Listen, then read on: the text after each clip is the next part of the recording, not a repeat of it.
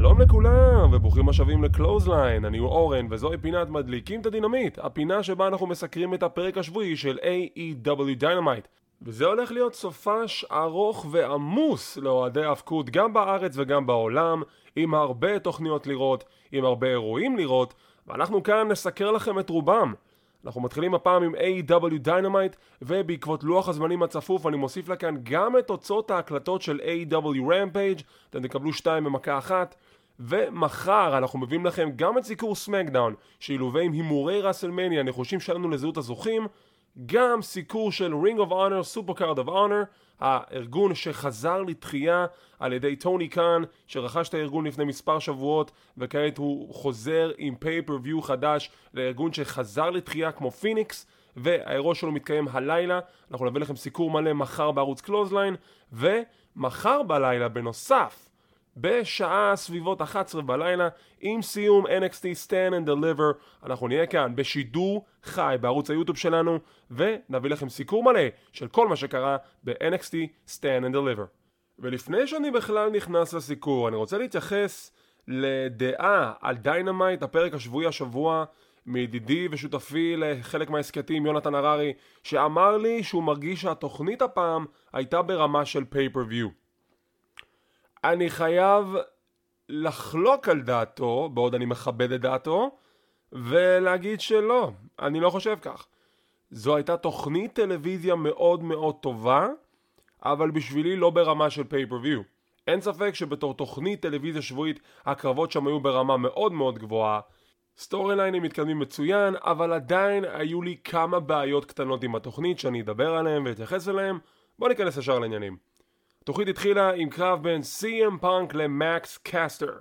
למי שאולי תוהה למה שותפו לא נראה בזירה מזה שבוע ימים, ובכן לפי אתרי החדשות, שותפו אנתוני בואונס פצוע, יש לו קרע ברצועה באחד מהברכיים, לא זוכר כרגע איזו, אז הוא כרגע מושבת, אבל הוא עדיין מלווה שותפו לזירה, אז נכון לעכשיו מקס קסטר יהיה רק בהפקות יחידים ולא בהפקות זוגות, ויש לו קרב נחמד מול CM Punk. אין לי יותר מדי מחמאות להרעיף עליו, אבל סך הכל הקרב הזה היה בסדר גמור, אחלה ספתח לתוכנית, ו-CM Punk מנצח. עם סיום הקרב, טוני שבני מגיע לראיין אותו, והוא שואל אותו מה זה היה בעצם מה שסימנת עם הידיים על המותן. זו שאלה בנאלית, טוני שבני, בתור מישהו שבעסקי ההפקות מעל 40 שנים בערך, ואתה לא יודע מה זה מסמל.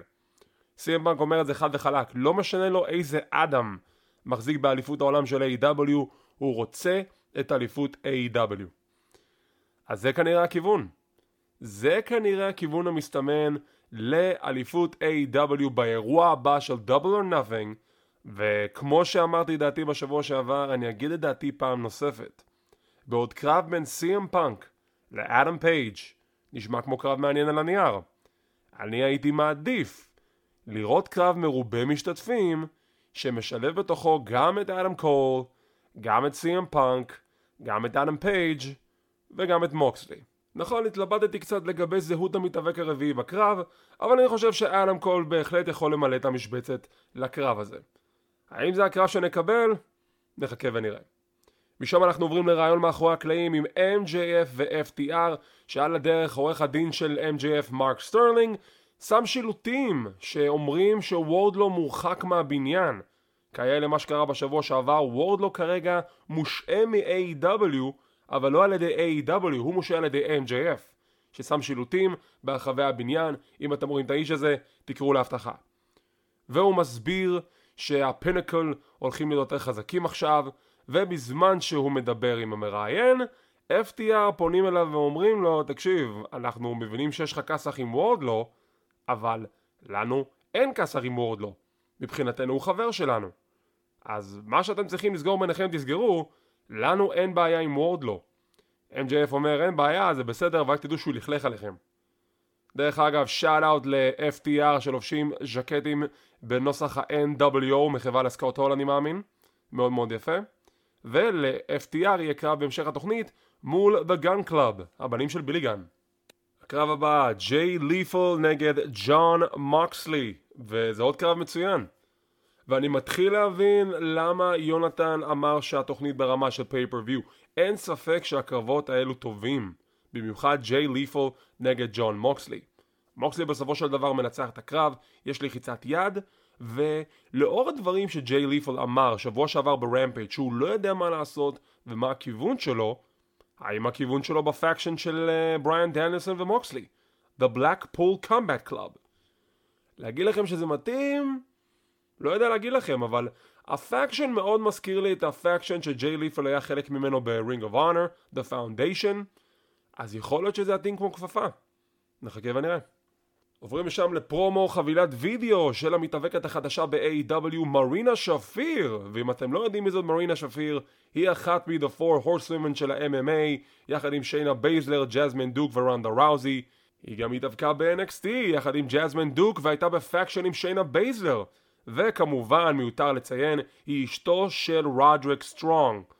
וזה רשמי, היא כעת רשמית ב-AEW, ונראה מה היא הולכת לעשות, שאנחנו נקבל את הידיעה לגבי הקרב הבא שלה בהמשך התוכנית. הקרב הבא, FTR מול The Gun Club, בילי גן בפינה של הבנים שלו, MJF יוצא לשולחן הפרשנים, בכלל לא מתקרב לאזור הזירה, ולראשונה, מאז שהם רק הגיעו ל-AEW, FTR הם פייסים. FTR הם לחלוטין פייסים של הקרב, גן קלאב שולט לאורכו, ובסוף הם מנצחים שעל הדרך וורדלו עושה את דרכו אל הזירה, מכסח את ההבטחה ברחבי הבניין, מגיע לאזור הזירה, עד שבסוף ההבטחה מצליחים לעצור אותו, MJF צורח עליו והם מעיפים אותו משם. עם סיום הקרב ש-MJF ניגש לכיוון הזירה לברך את הזוכים FTR, הוא מנסה להרים את ידם, ויש לנו ויכוח מאוד מאוד טעון בין FTR ל-MJF. מה זה אומר לגבי המשך הדרך? האם FTR התפרקו מ-MJF? האם זה סוף הפינקל? או שלמעשה זה סוורב בשביל לעבוד על וורדלו? אני יותר נוטה להאמין לכיוון השני, אבל היי, נחכה ונראה. יש לנו פרומו לגבי הקרב הגדול ברמפייג' בין כית' לי לפאוורהאוס האבס. זה הולך להיות קרב מאוד מאוד מעניין. משם אנחנו עוברים לפרומו בשידור חוזר סוג של The Jericho Appreciation Society, שהם באים להגיד שהם הכי טובים בעסק, The Greatest Sports Entertainers, אין להגיד ג'ריקו, שכמובן הם שוב בודקים מאחורי הווילונות האם סנטנה, אורטיז וקינגסטון שם, ולמרבה הפלא הם באמת שם, והם מתחילים להתכסח ורבים בכל אורכי מאחורי הקלעים, ואז הם עוברים לכיוון הזירה ויש כסח בתוך הזירה, עד שבסוף משחק המספרים פועל לרעתם של סנטנה, אורטיז וקינגסטון, וחברי ה-JAS עומדים כמנצחים. הפיוד הזה הולך להמשיך לו. השאלה הגדולה היא האם זה יישאר עדיין בכוחות המספרים של 3 נגד 5 לטובת JAS, או האם סנטנה, אורטיז וקינגסטון יגייסו עוד כמה חברים בפאקשן המקסיקני הזה, אולי עוד חברים של LAX, who knows, נחכה ונראה. וכאן אנחנו עוברים לרעיון מאחורי הקלעים עם אלופת TBS ג'ייד קרגיל וסמארט מרק סטרלינג, עורך הדין שלה והמנהל, שמודיע שהוא בחר את היריבה שלה לקרב ה-30 שלה, והוא בוחר ב-The Librarian, ליווי בייטס. ג'ייד קרגיל מאוד לא מתרשם מהבחירה הזאת, היא רוצה תחרות אמיתית, עד שבסוף הוא נאלץ להסכים, והוא אומר שהוא בוחר במרינה שפיר. אז מרינה שפיר, שרק עשתה את הופעת הבכורה שלה ב-AW לפני מספר שבועות, מקבלת היי פאקג' הערב, וכבר יש לה קרב אליפות מול ג'ייד קרגיל על אליפות TBS. חתיכת פוש בשביל מרינה שפיר. אני לא חושב שהיא תנצח את ג'ייד קרגיל, אבל זה כן הולך להיות קרב מעניין. יש לנו עוד קרב מצוין של בריאן דניאלסון נגד ווילר יוטה, שמנסה להוכיח שהוא אחד המתאבקים הטובים על הפלנטה. יש לו קרב נהדר מול דניאלסון. אני אתן לו את המחמאות שלו, אני אתן לו את הכוכבים שמגיע לו. דניאלסון נגד יוטה היה קרב שאסור לפספס. פשוט קרב נהדר, קרב טכני, קרב מצוין בין שני מתחרים, שבסיומו בריאן דניאלסון מנצח את ווילר יוטה. ווילר יוטה עדיין לא מצליח לנצח ולהוכיח שגם כן מגיע לו להיות בבלקפול קומבט קלאב, אבל מי יודע, אולי הדעה של וויליאם ריגל תשתנה בעקבות ההופעות הנהדרות של ווילר יוטה, הוא יקבל אותו לבלקפול קומבט קלאב. ואנחנו עוברים לסגמנט שפה יש לי בעיות איתו.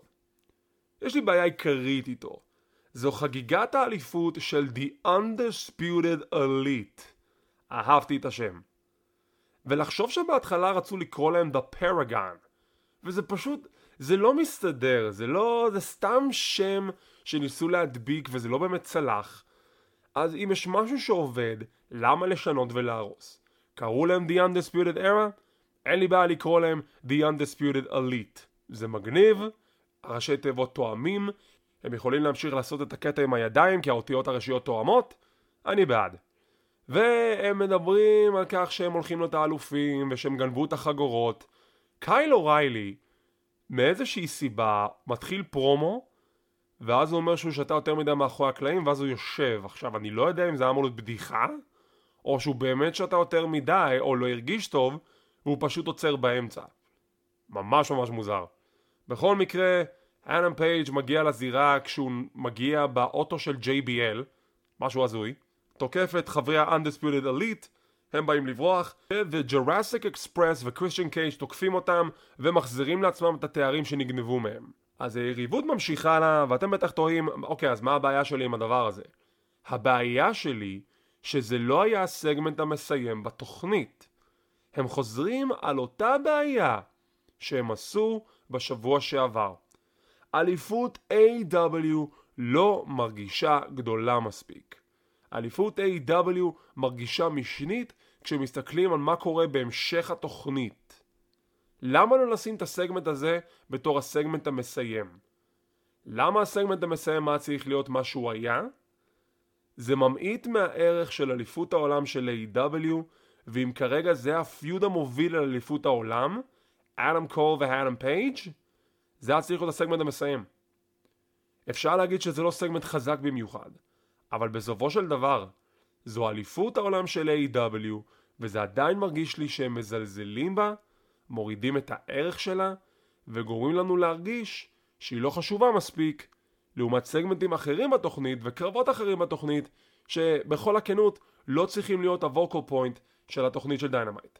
אבל זו רק דעתי. אני אשמח לשמוע דעתכם. האם אתם בדעתי שהסגמנט של The Undisputed Elite היה אמור להיות סגמנט שסוגר את התוכנית בגלל חשיבות הפיודים על האליפויות, או שזה בסדר במקום שבו הוא היה? אשמח לקרוא תגובות ודעות. אנחנו חוזרים לרעיון עם פנדרוסה, שהיא סוף סוף מקבלת את הרעיון שלה שהיה אמור להיות בשבוע שעבר, וכאן בעצם היא בונה את הפיוט שלה שהתחיל בשבוע שעבר עם ניילה רוז ועם ויקי גררו. שזה מצוין, רק חבל שלא קיבלנו אותו בשבוע שעבר ונתנו לה את רגע התהילה שלה כשהיא רק זכתה באליפות הנשים של AEW. יש לנו רעיון עם FTR שהם מוכנים למספר קרבות בסופה שנהדר הזה, שהלילה הם הולכים להילחם נגד The Briscoes על אליפות הזוגות של Ring of Honor.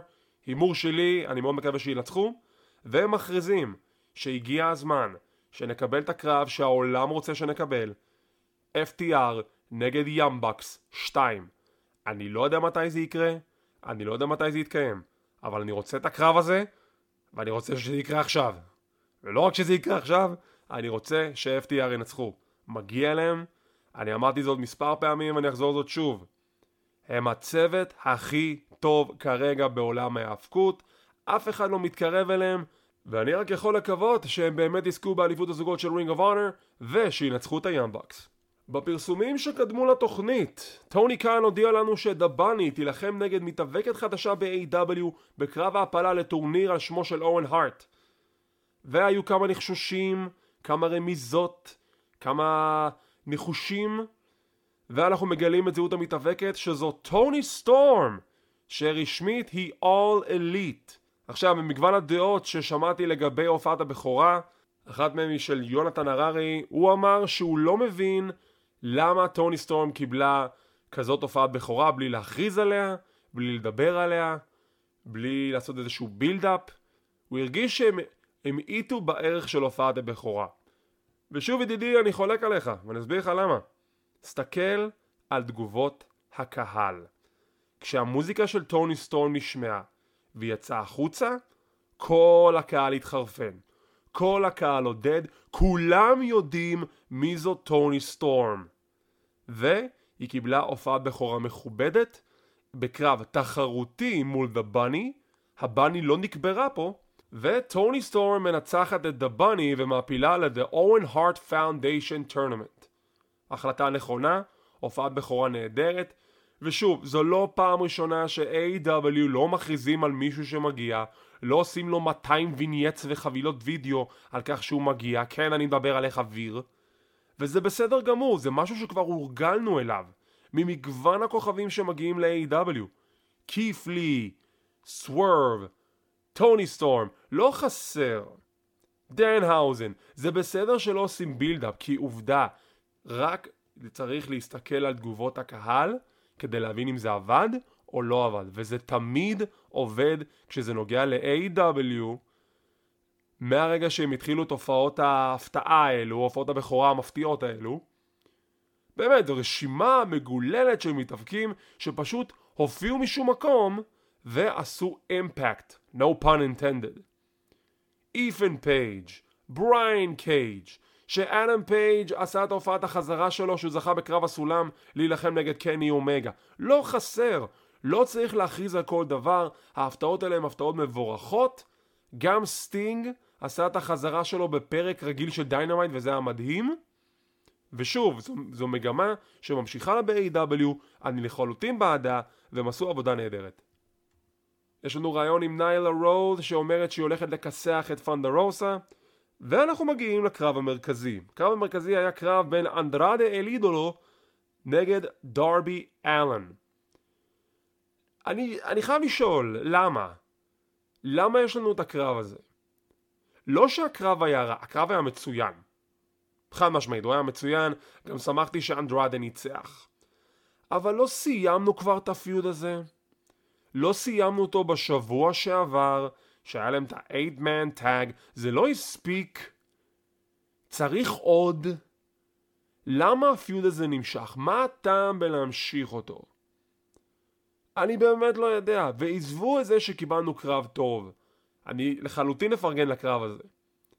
אבל אני לא רואה בו תועלת אם כבר סיימנו את הפיוד בשבוע שעבר. אין לו טעם להמשיך.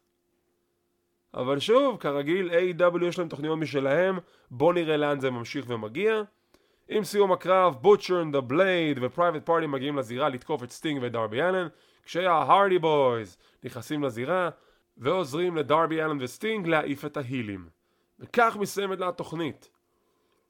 Aew Dynamite ממשיכה לא לאכזב, הרייטינג שלה קצת מדגדג את המיליון או עובר אותו משבוע לשבוע. חבל מאוד, כי אני כן חושב שמגיע להם קצת יותר ברייטינג, רק על פי הקרבות והנתונים שאני רואה מול העיניים. מה שכן, תוכנית טובה, לא ברמה של פייפריוויו. אני אתן לה קרדיט, היו בה כמה קרבות ממש ממש טובים, אבל זה לא הגיש לי כמו פייפריוויו. מה שכן, הופעת הבכורה של טוני סטורם היא הופעת בכורה מבורכת. טוני סטורם עוד תוספת נהדרת למחלקת אנשים של AEW, והאם היא תזכה בטורניר על שמו של אורן הארט?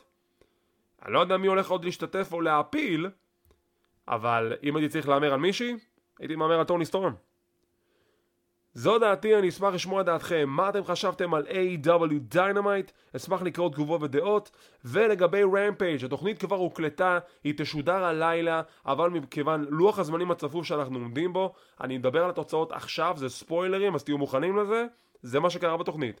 היה סגמנט של American Top Team עם דן למברט, סקורפיו סקאי ופייג' ון זנט, שהם כמובן מלגלגים על סמי גווארה וטי קונטי, ובהמשך טי קונטי וסמי גווארה הורסים את הרכב של דן למברט. עוד סגמנט שמפתח את הפיוד בין שני הפקשנס האלו, שכנראה אנחנו נקבל מיקס טאג מאץ', השאלה היא מתי.